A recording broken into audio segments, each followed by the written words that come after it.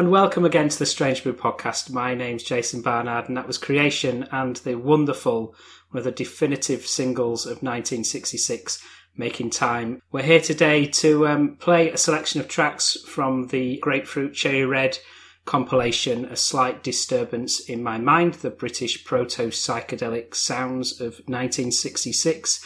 And I have here again David Wells, who's helped compile this new box set. Welcome. Yeah, hi Jason, how are you? Yeah, I'm great. I think looking back, we've covered the Love, Poetry and Revolution set, which I think was all the way back in 2013, and that was about the sort of psychedelic and underground scenes from that sort of span 66 to 72. Oh, right, yes.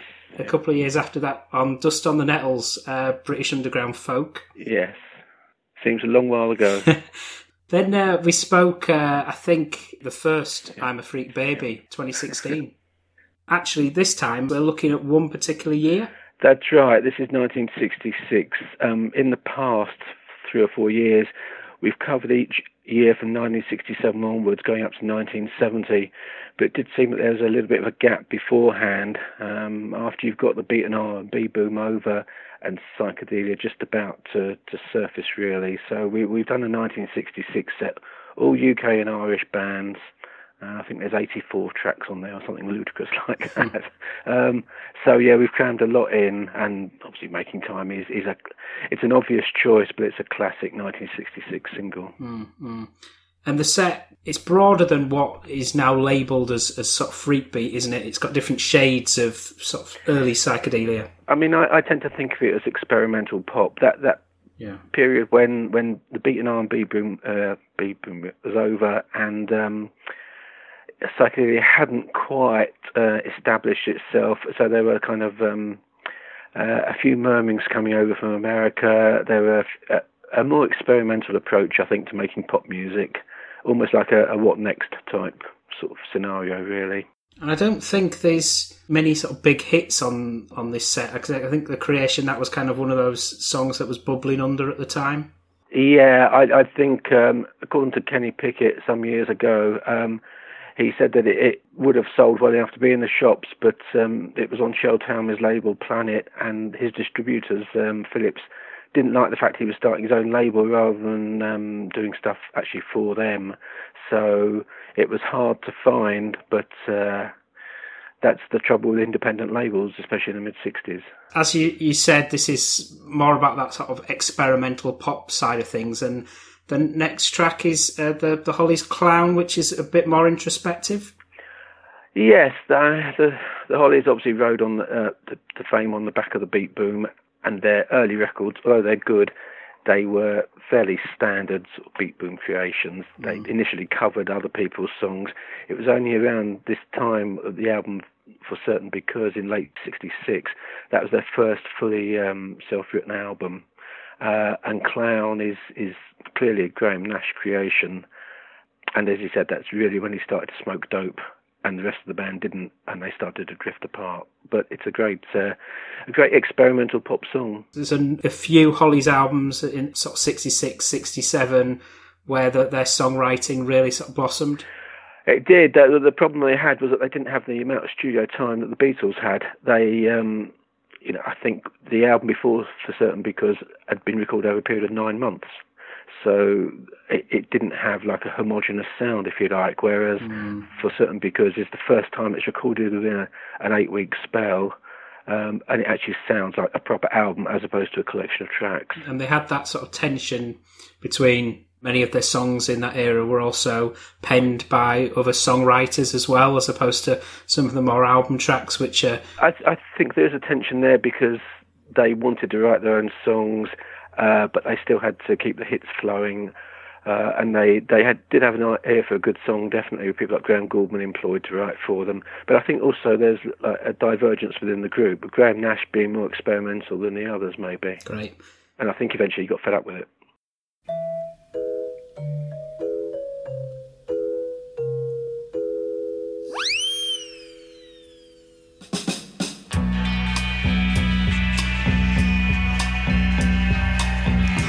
I see a clown painting his face once more. before the show has started. He paints a smile on his face with his makeup now, although he's broken hearted. But the rule of the clown is simple, and the show must go on as always. People are there to laugh at him, and he mustn't let them die.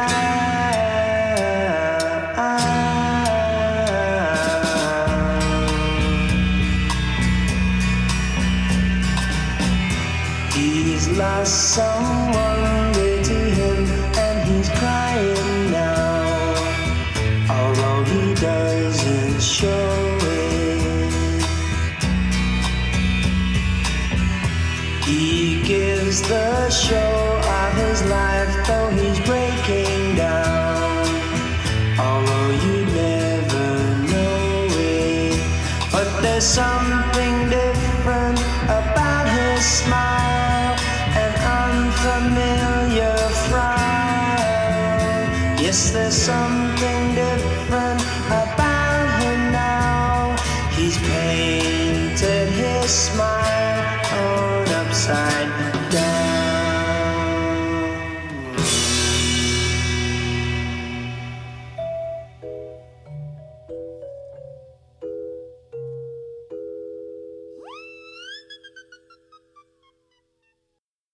Our next track is The Renegades, 13 Women. That's a bit more of that sort of heavy R&B sound? It is, yeah. I mean, that's a fascinating song. We've got a few kind of anti-nuclear songs on the 1966, which given the era, makes sense. But this is the only pro-nuclear song I can think of where the song is about a solitary male survivor after the atom bombs dropped, finding a bunch of love-starved ladies at his disposal within the town. It's actually, the song was originally an A-side for Bill Haley and the Comets, with Rock Around the Clock on the other side.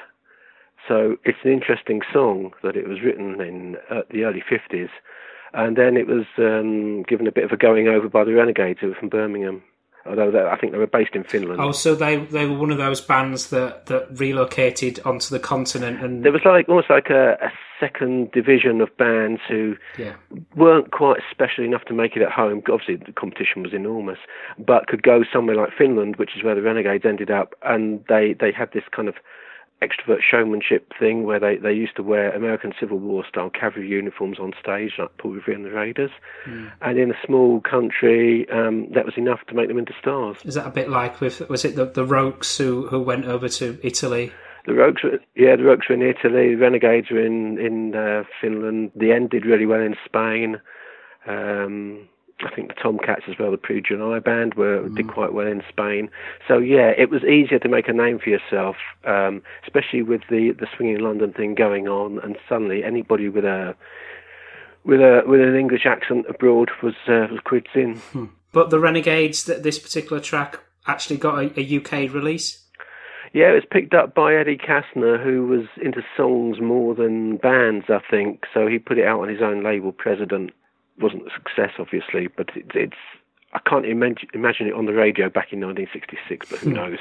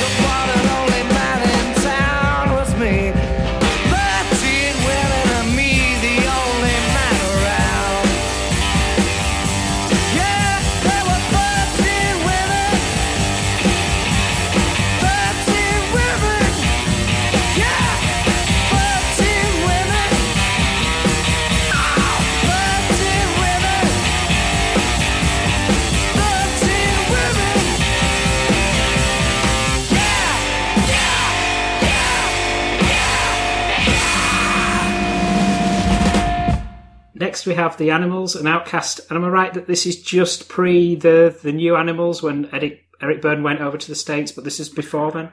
That's right. This is kind of when the Animals were falling apart, the original Animals, where Alan Price had already left. And then just after, when Outcast was released, it coincided with the drummer John Steele handing in his notice. And then I think about 4 or 5 months later, Eric Burdon announced that they'd split up.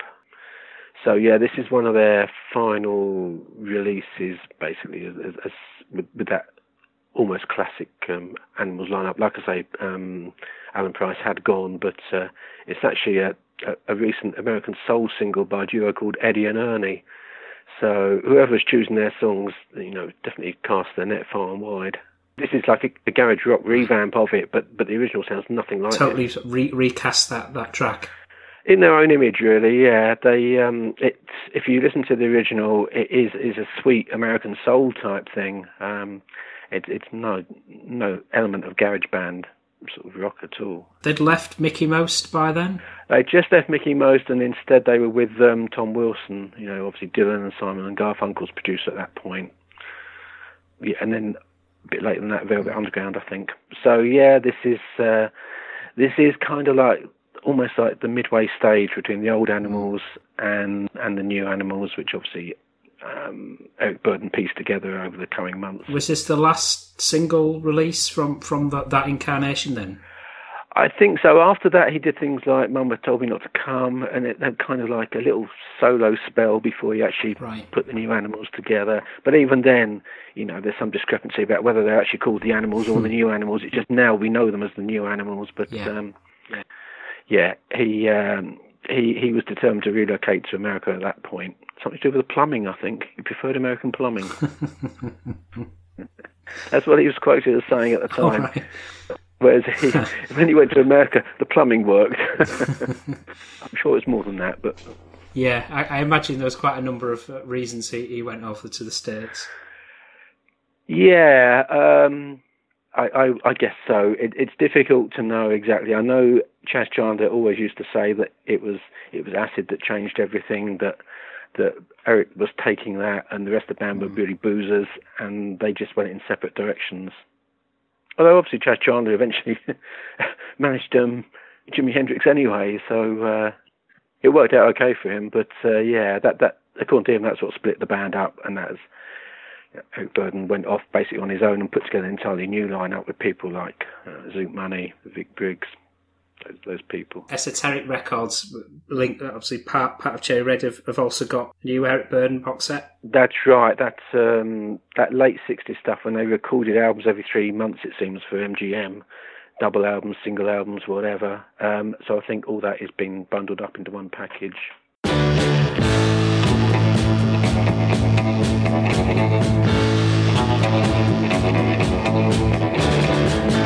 Girl, what have I done for you to mistreat me this way?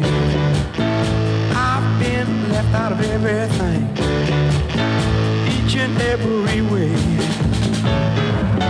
I'm just an outcast, don't know how long I'm gonna last. Lord, when will it be over? Baby, come on and help me discover.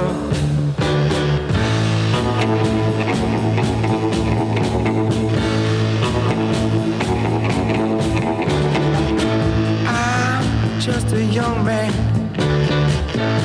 trying to do my very best, but all my girl gives me is unhappiness.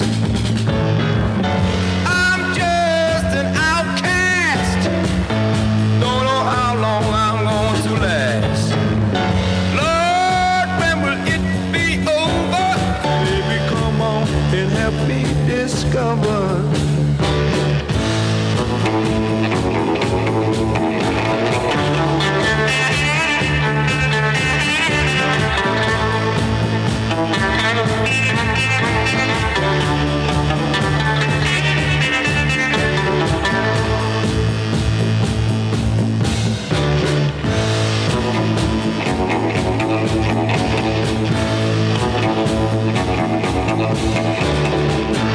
I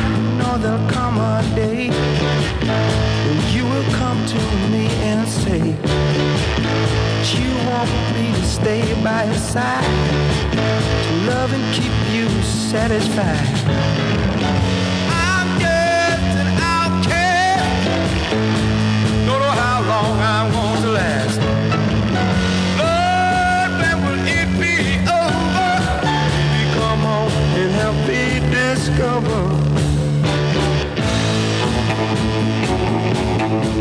I'm just an outcast. You know what I'm talking about. I'm all by myself, all alone on the shelf. Nobody want me yet. I'm an outcast. Help me, somebody.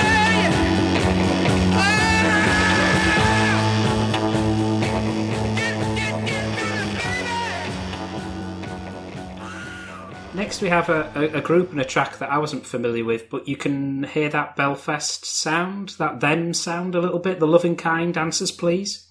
That's right. It initially came out on an album called Ireland's Greatest Sounds, which was basically those bands who'd followed them at the Maritime Hotel. So this is another bunch of Belfast teenagers. The band are mainly of interest because the drummer, Beachy Coldclough, subsequently became a therapist to people like Elton John, Elizabeth Taylor, Michael Jackson, which is something you don't, a conclusion you don't really expect from somebody who's in a Northern Ireland teenage R&B group. But yeah, he's quite a legendary figure now. Plenty about him on the internet if you're curious, but it's an odd tale. But mainly, though, this song's of interest because it's an early Alex Harvey song that wasn't recorded by Harvey himself. Oh, I certainly didn't know that. Gosh. I don't know how they picked up on it, the band. I can only assume it was via a publishing company because, like I say, Alex Harvey himself didn't seem to record it. But yeah, it's a staggeringly sort of raw song. Yeah. Probably why it didn't come out as a single, really. But it's a shame they didn't really do anything after that, the band.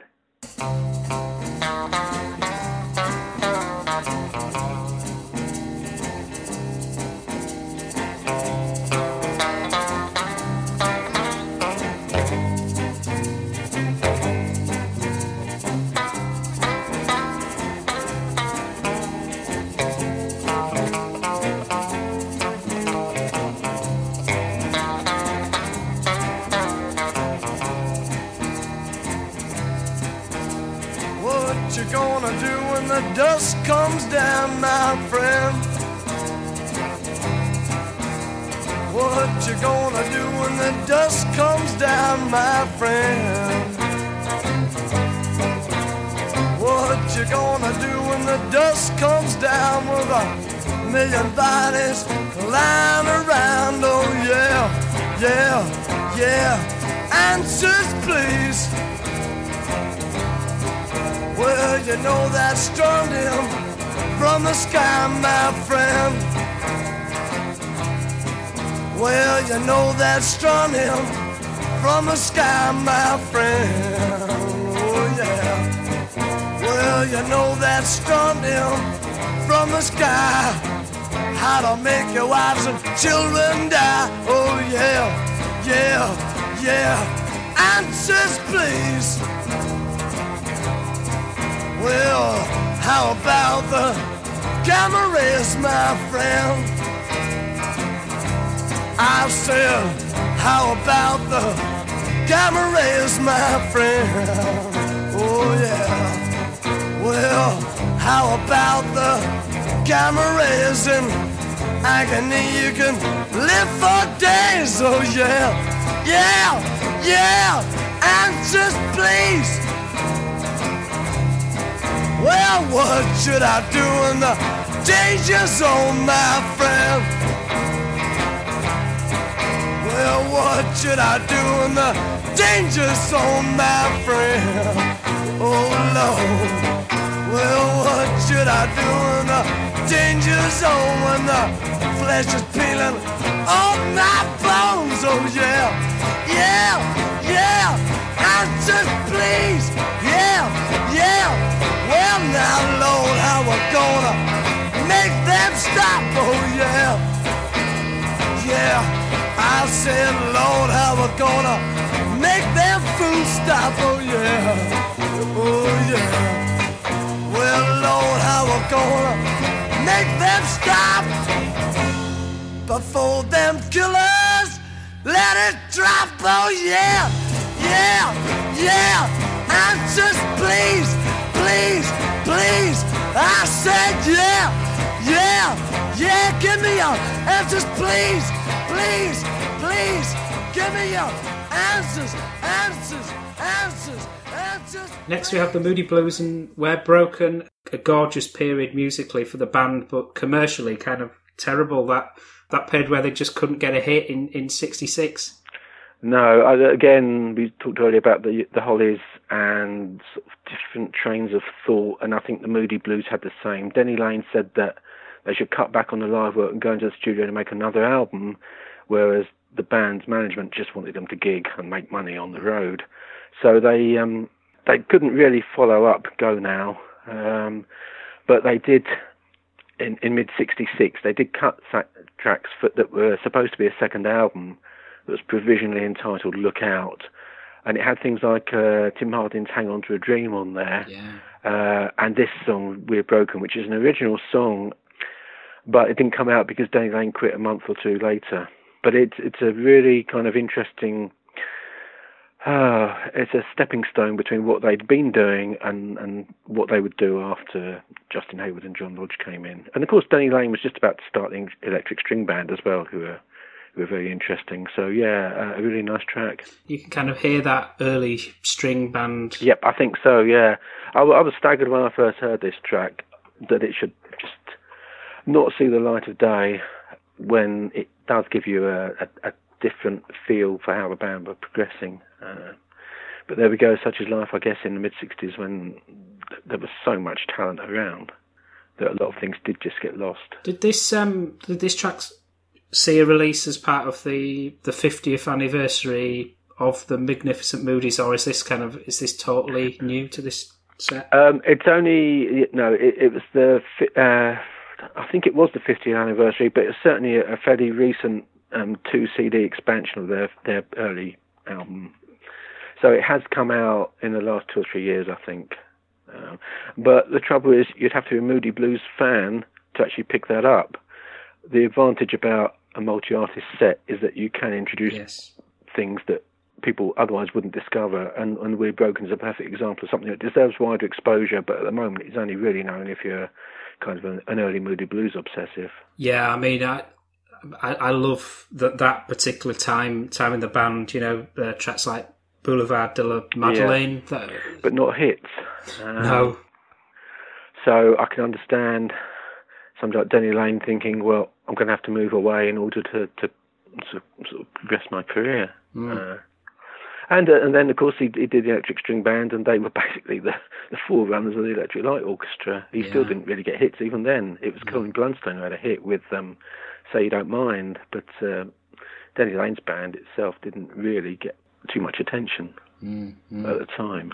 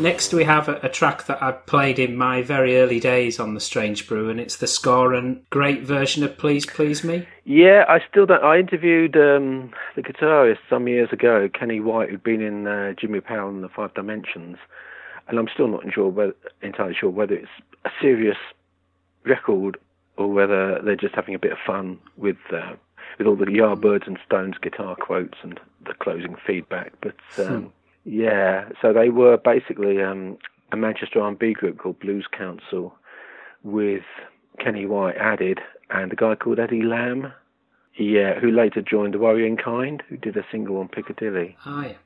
So yeah, an odd little record, and again something that was included on the second volume of Chocolate Soup for Diabetics about 40 years ago now, which is a sobering thought. I think it was 1981 it came out on that, and suddenly, it was being collected by psychedelic aficionados. But whether it's serious or not, it's a really good record.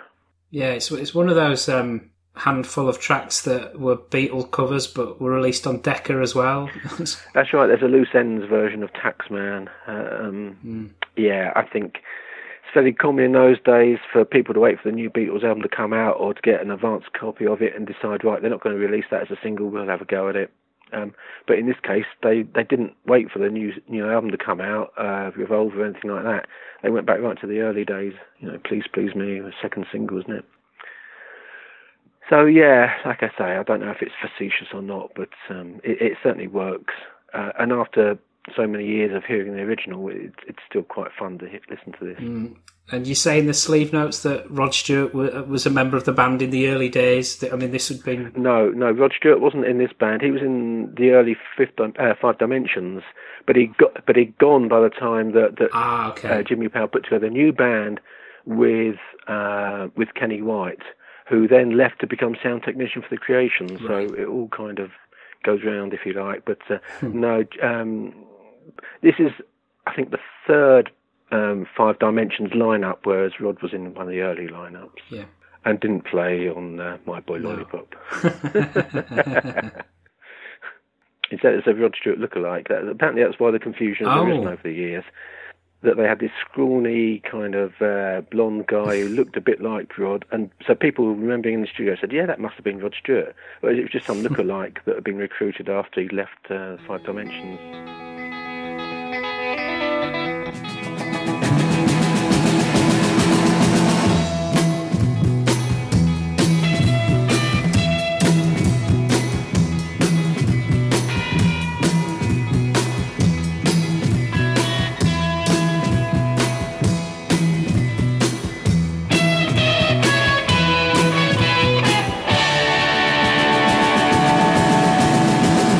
Last night I said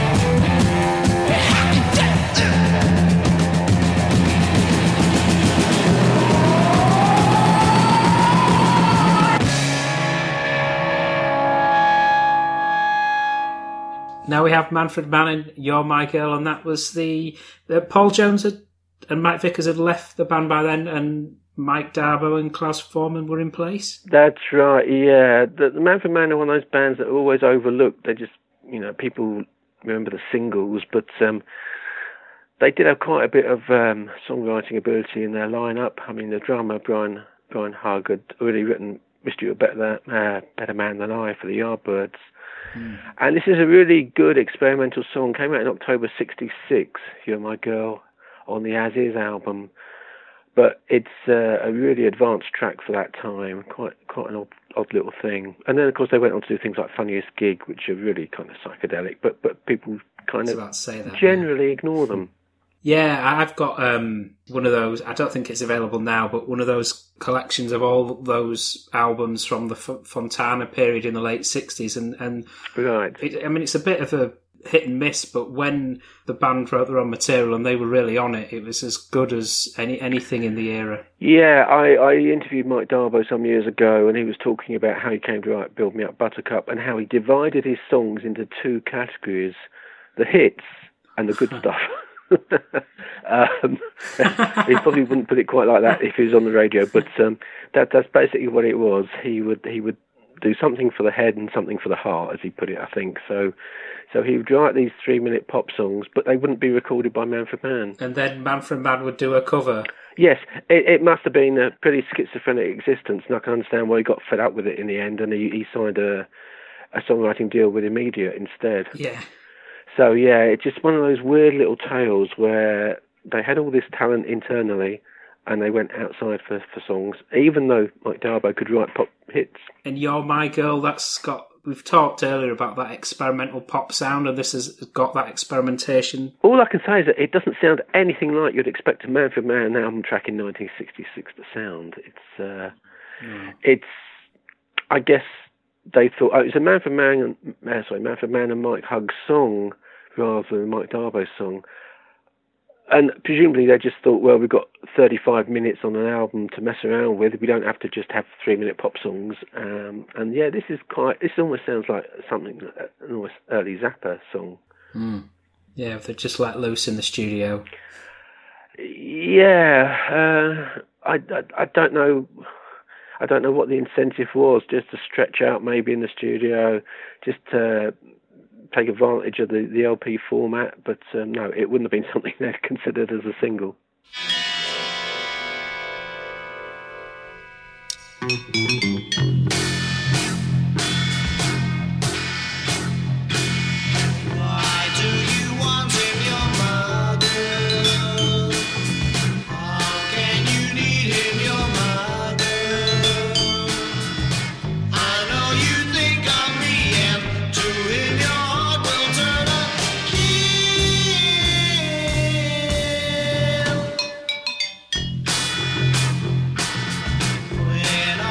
Beat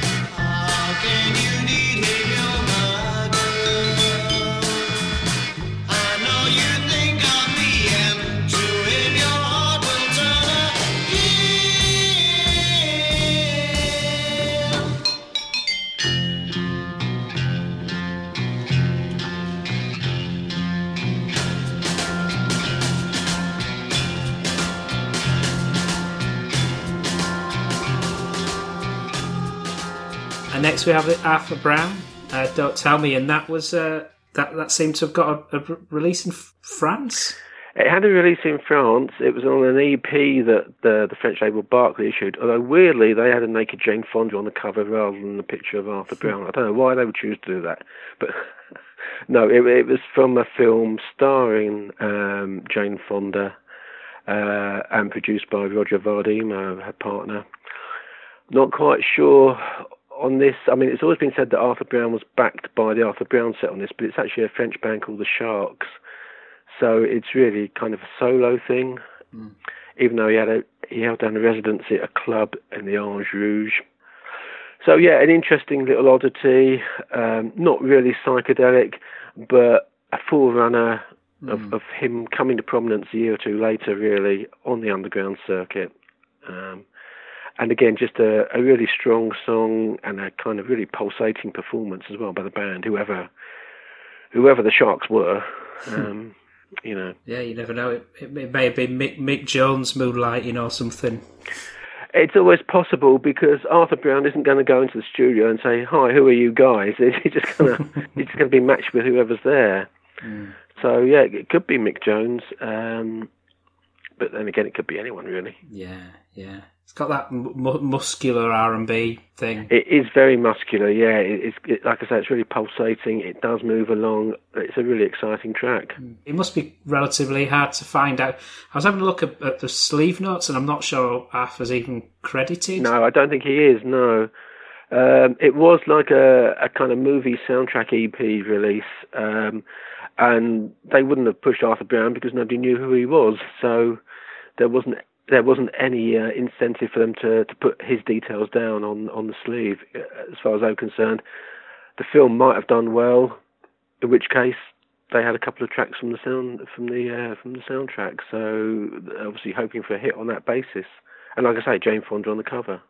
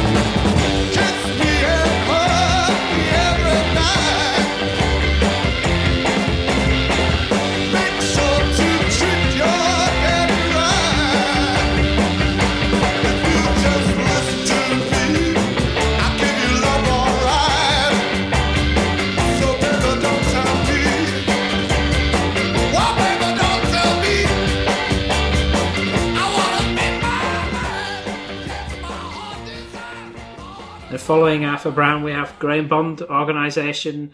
You've got a Have Love Babe, but that's actually a demo version. This is a considerably different demo version, slightly creepy in that it really kind of has his vocal up front, and the backing is more skeletal. So yeah, it's quite an interesting discovery. The single itself came out on page one, It's weird to think of Larry Page thinking, oh, we could have a hit with Graham Bond. He didn't. I think the single sold about 1,200 copies. This was the lineup of the Graham Bond organisation with Dick Hextall-Smith and the young John Heisman, who sadly passed away 2 or 3 years ago, I think. Yes. But I think Heisman was very young at this point. This is late '66. I think Heisman eventually got fed up with the lack of discipline of the band, and he left to form. Eventually he formed Colosseum with Dick Hextall-Smith. But yeah, this interesting song. You wonder what would have happened if Larry Page had had a hit with it, whether it's more in this style. But it's both the demo and the finished version are really strong. Got that jazz R&B feel, but there's that element of experimentation again. Yeah, I would say that this is almost musicians of that era looking for a new direction. Not doing the same thing they done in '64 or whatever with the jazzy R&B, but trying to move it on a little bit. Because by this point, Ginger Baker had quit to form Cream. I mean, a few months after this, Graham Bond was at the 14-hour Technicolor Dream.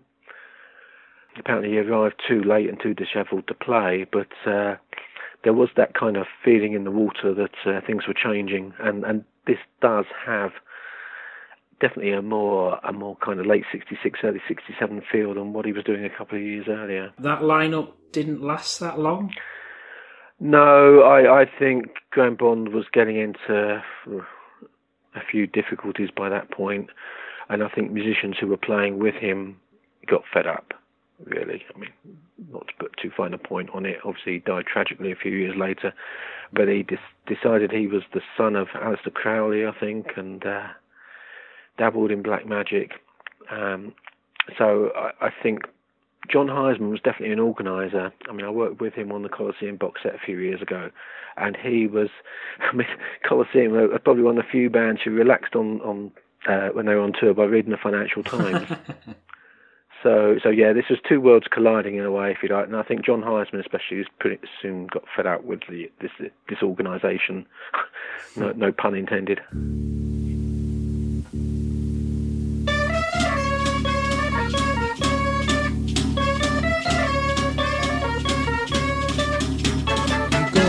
Love to make it, baby. If you got a heart, we'll try to break it. If you got a heart, you can mend it. I'm telling you, if you got a mind, you can send it. You're gonna spend all your life and time with me, baby. And in just no time at all, we'll both be free. You know I'll always love you. You know I'll always love you, babe. You know we're all gonna have love, babe. You know we're all gonna have love, babe, till the end of time. End of time. Love till the end of time.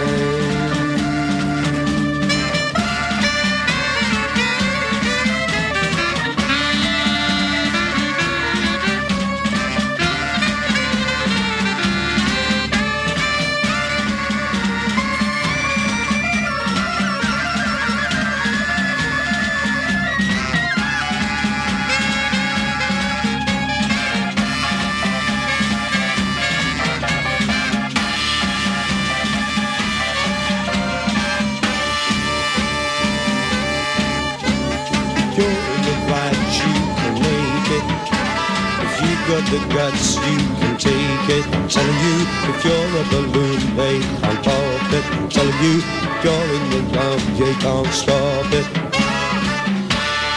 You're gonna spend all your life and time with me, baby. And in just no time at all, we'll both be free now. You know I'll always have love, baby. Yeah, come on. You know I'll always have love, baby. You know I'll always love you, babe. You know we're all gonna have love, babe. Yeah, end of time till the end of time, till the end of time. Love is beyond time, beyond time,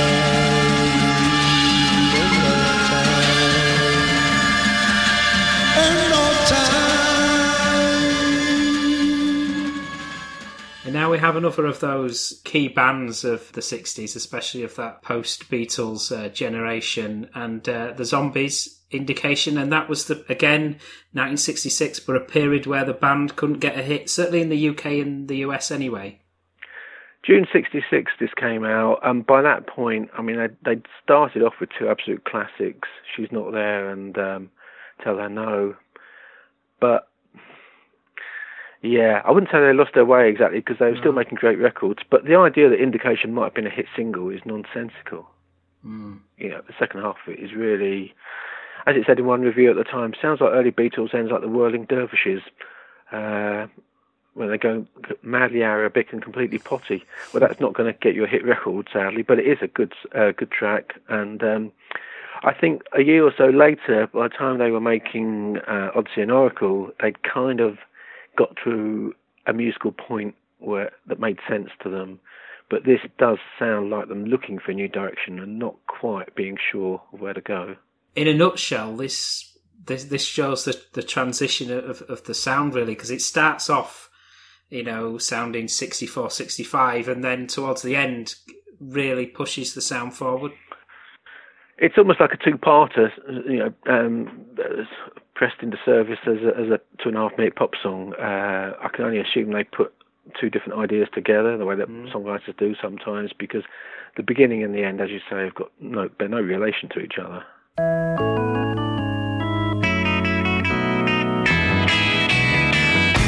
It's not that you're wrong, it's just that I'm right. I don't want to be tied down every day and every night. Now I've got an indication, I'll hold out against sensation. I know that if I really try, I think I can hold out. If you think la la la la, you got me on the wrong la la la la, maybe right, but I won't be the one to settle down. Now I've got an indication, I'll hold out against sensation. I know that if I really try, I think I can hold out. But if I can't hold out, keep away from you. I can see it happening, I will be with you. If it happens, la la la la la, I can do la la la la, realize that you have won and it's no use to fight. Now I've got an indication, I'll hold out against sensation. I know that if I really tried, I think I can hold out. Now I've got an indication, I'll hold out against sensation. I know that if I really tried, I think I can hold out.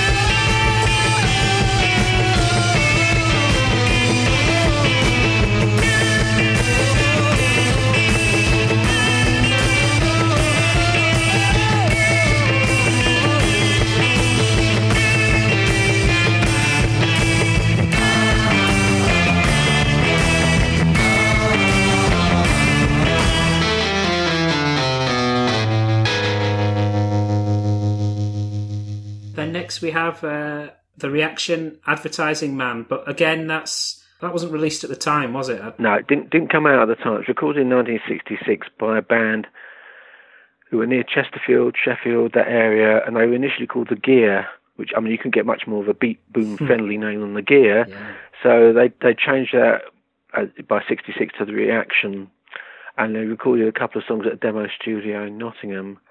But a year or two later, they became Shape of the Rain, who went on to do an absolutely fantastic 1971 album called Riley Riley Wooden Waggot, which is, to me, is like a lost power pop classic, if you like, in the same vein as the Beatles or Badfinger or Rocking Horse, something like that. Yeah.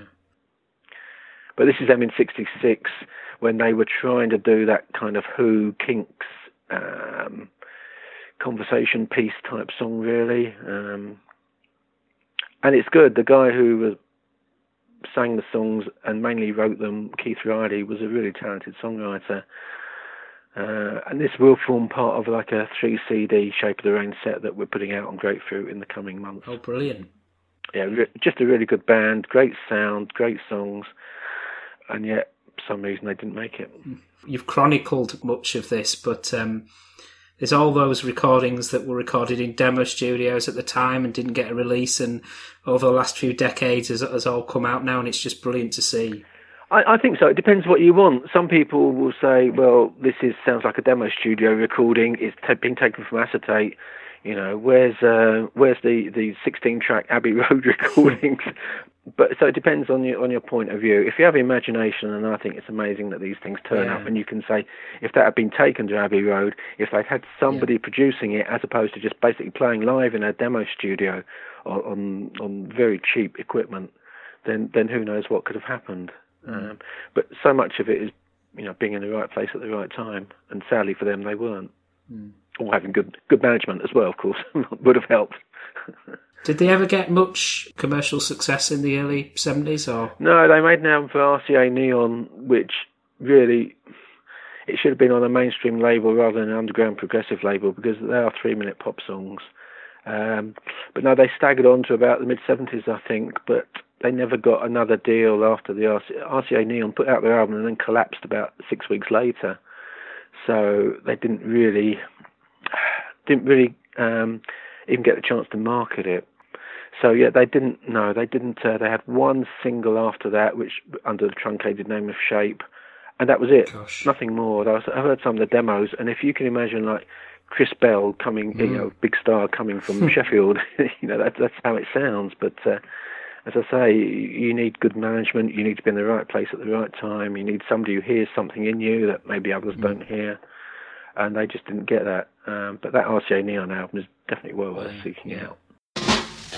Advertising man, advertising man. The papers are full of his creation. Nothing's beyond his limitation. He tries so hard to box your mind. Your attention to his sign. Advertising man, advertising man, advertising man. Posters on buses and on hoardings, made up of pictures and his drawings. Doctors of red and blue and green, the brightest colors you've ever seen. Advertising man, advertising man, advertising man. See the posters, bubble glass, petrol beer and cigarettes. You don't know what you get from that tricky, clever advertising man. Advertising man, advertising man, advertising man. Catchy phrases are his tune.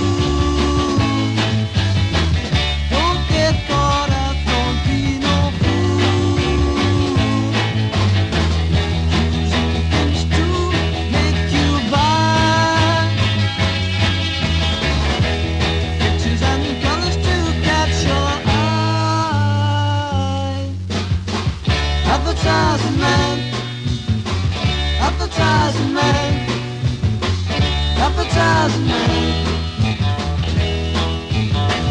advertising man, advertising man, advertising man.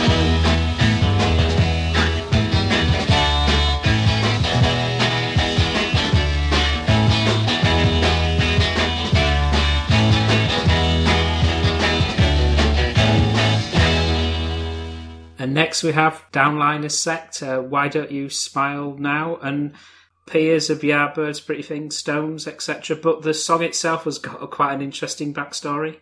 It is a weird story. That Why Don't You Smile Now is the first song written by Lou Reed and John Cale together when they were working for Pickwick, the budget label kind of thing.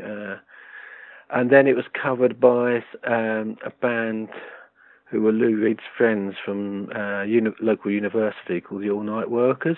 But they made it into a Righteous Brothers style kind of blue-eyed soul song.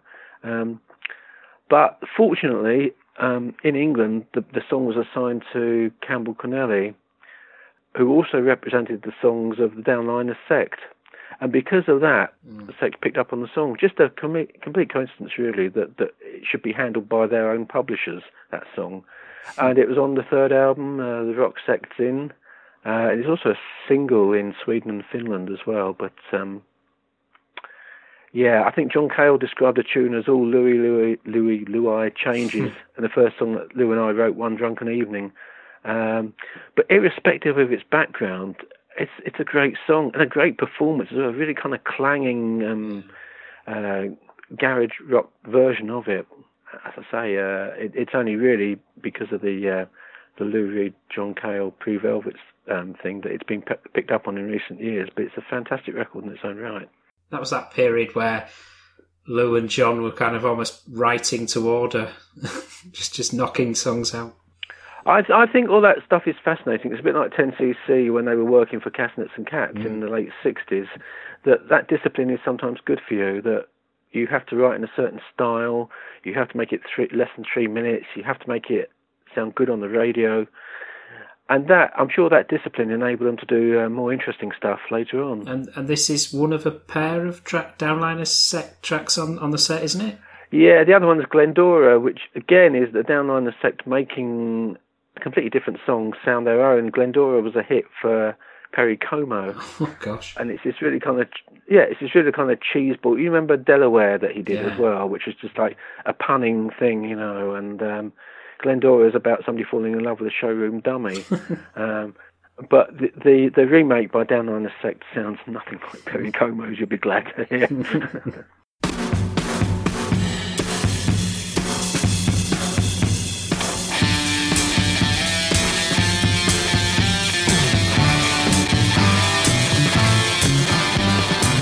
You didn't care when I begged you to stay. Why don't you smile now? You laughed at me, then you walked away. Why don't you smile now? Why don't you smile, yeah? Smile, whoa. Why don't you smile, yeah?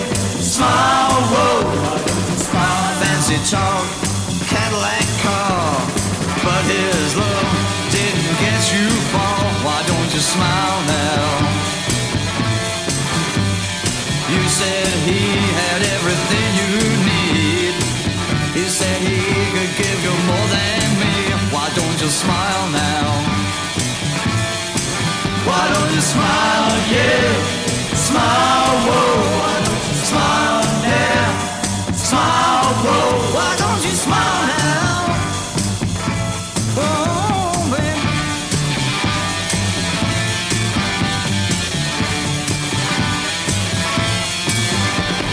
Cheap wedding dress, high heel shoes. Baby, all you got was blues. Smile now. Now you're back, you want back in. But baby, you just watch me grin. Why don't you smile now? Why don't you smile, yeah? Smile, whoa. Why don't you smile, yeah? Smile, whoa. Why don't you smile now?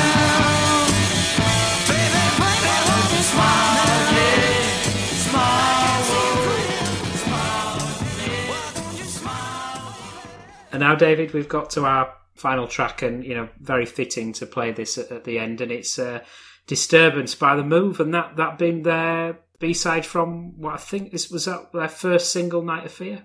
That's right, it was the B-side of Night of Fear. Apparently Roy Wood wanted it as the A-side, but he was outvoted by Tony Secunda, their manager. Yeah, that's where the title of the box set comes from. A Slight Disturbance in My Mind is a lyric from Disturbance. Again, a band with so much talent that they basically could have done anything they wanted. But Night of Fear is a more commercial song than this, so in that sense, Tony Secunda was right. Yeah, I mean, the final night of 1966, The Move played on the same bill as the Pink Floyd at the Roundhouse, the Psychedelic Mania all-night rave. So this is kind of just as the dawn broke on psychedelia, really. December 66 it came out, and The Move ended that year with the Pink Floyd, who were like the underground darlings of their time, and within a month or two of that, psychedelia would become a household word. It's the final third of this track where things go mad, even more so than the Zombies indication. I would guess that Roy Wood was trying to have that kind of Hammer horror type ending. That kind of really kitsch over the top stuff. And I would guess that was the idea of the track pretty much falling apart, if you like, in going into sound effects, distorted vocals, etc., etc. But that also predates what would happen in psychedelia a few months later, I think. That idea that you can do anything, really. There's no kind of rules anymore. It's got that, for me, it's got a bit of that hint of madness that Roy went back to with Cherry Blossom Clinic. Yeah, I think Roy Wood has always said that he didn't take drugs at all, but he was a very keen story writer when he was at school, and some of these songs were basically things he'd written as a schoolboy, put into song format. I don't know how true that is, but Cherry Blossom Clinic, Here We Go Around the Lemon Tree is another one, which is basically a little comic song, very similar to what Jeff Lynne was doing with The Idle Race. This A Slight Disturbance in My Mind box set is out at the very end of January, and again on the Grapefruit imprint of Cherry Red. That's right, yes, it's out on Grapefruit. I think it's the 31st of January, available in all good record shops, so those that are still around anyway, and plenty of internet sources, I'm sure. There's some new unearthed material on it, Kim Fowley related, is that right? Yeah, partly the story of psychedelia coming to Britain in 1966 is Kim Fowley coming over here for several months and working with bands like the In-Betweens, and there was a Manchester band called The Outrage. Now, a lot of those tapes been lost for years, so fortunately they've turned up in the archives, and we've used 2 or 3 of them, including an extended version of an early In-Between single. So yeah, the 2 Outrage tracks certainly have never been released before, and they didn't really understand what was going on either. I mean, Kim Fowley just used to tell British bands to act psychedelically, according to Jackie McCauley, and they didn't really know what he meant, but he would give them songs to cover, and they would dutifully record it because they thought they were going to be, superstars. They thought that Kim Fowley, the first man ever to employ the word psychedelics to promote a record, and they thought, this guy's a bit odd, but he's got a track record, and he might make us into stars. So, yeah, there's a few things from that taken direct from the original Fowley master tapes that were on this compilation for the first time ever. That very much resonates with Jim Lee, who was saying the same sort of thing to me when he was talking about that early period of Slade. Yeah, I think Noddy Holder has said that they saw this enormously tall, skinny man with a massive hat in the crowd, and they said immediately, this guy's a freak. But then he wrote People Let's Freak Out for, the freaks of nature, or the other them, or whatever you want to call them. And he also gave the Outrage songs like A Different Way of Eating Chocolate Cake, which, and don't forget, at the time he just recorded a version of They're Coming to Take Me Away, Ha Ha, for the English market. Yeah. So he was looking for this kind of oddball novelty hit, if you like. But then he went back to America. So he wrote Portobello Road with Cat Stevens at that point. he was everywhere without quite having that hit record over here. But yeah, it's the same with Simon Napier Bell, who went over to America, came back and told John Stewart they were going to be the first ever psychedelic group, and they didn't know what the hell he was talking about. So, I mean, all that is covered in the sleeve notes, etc., for this release. And it is an interesting tale. That 1966 year is kind of the stepping stone almost to what would come.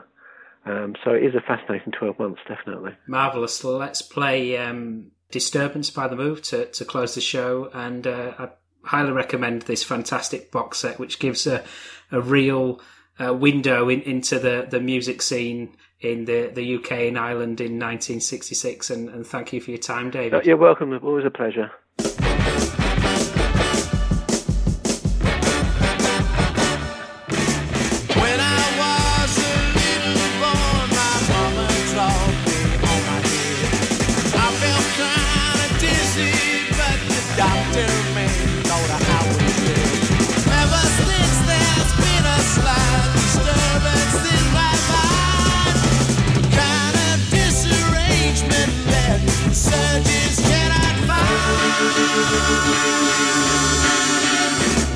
At the age of 7, I just couldn't read my ABC, but I gave my teacher tips on how the caveman used to be.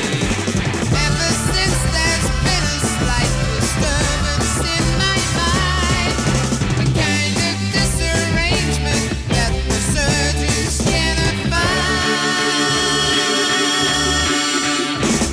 Reach the age of a 21, ain't got no key to fit my door.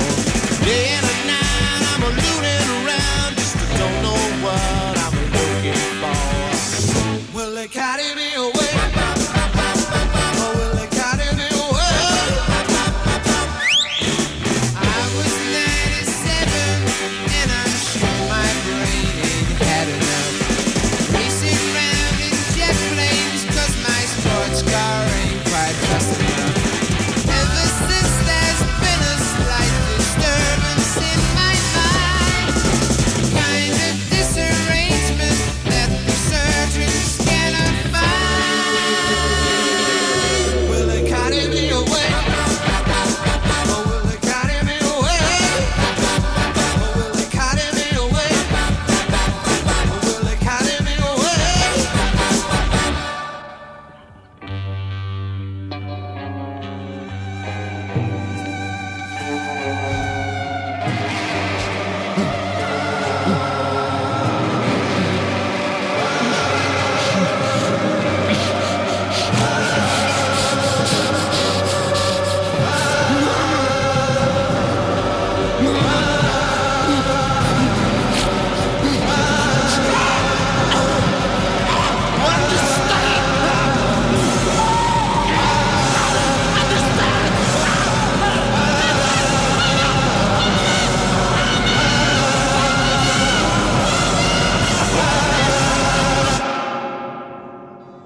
Thank you for listening to the Strange Brew podcast. If you do like the show, please consider a small donation to help keep the show archive online.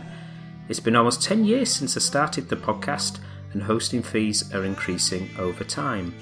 All your support keeps the show running and helps me get amazing guests.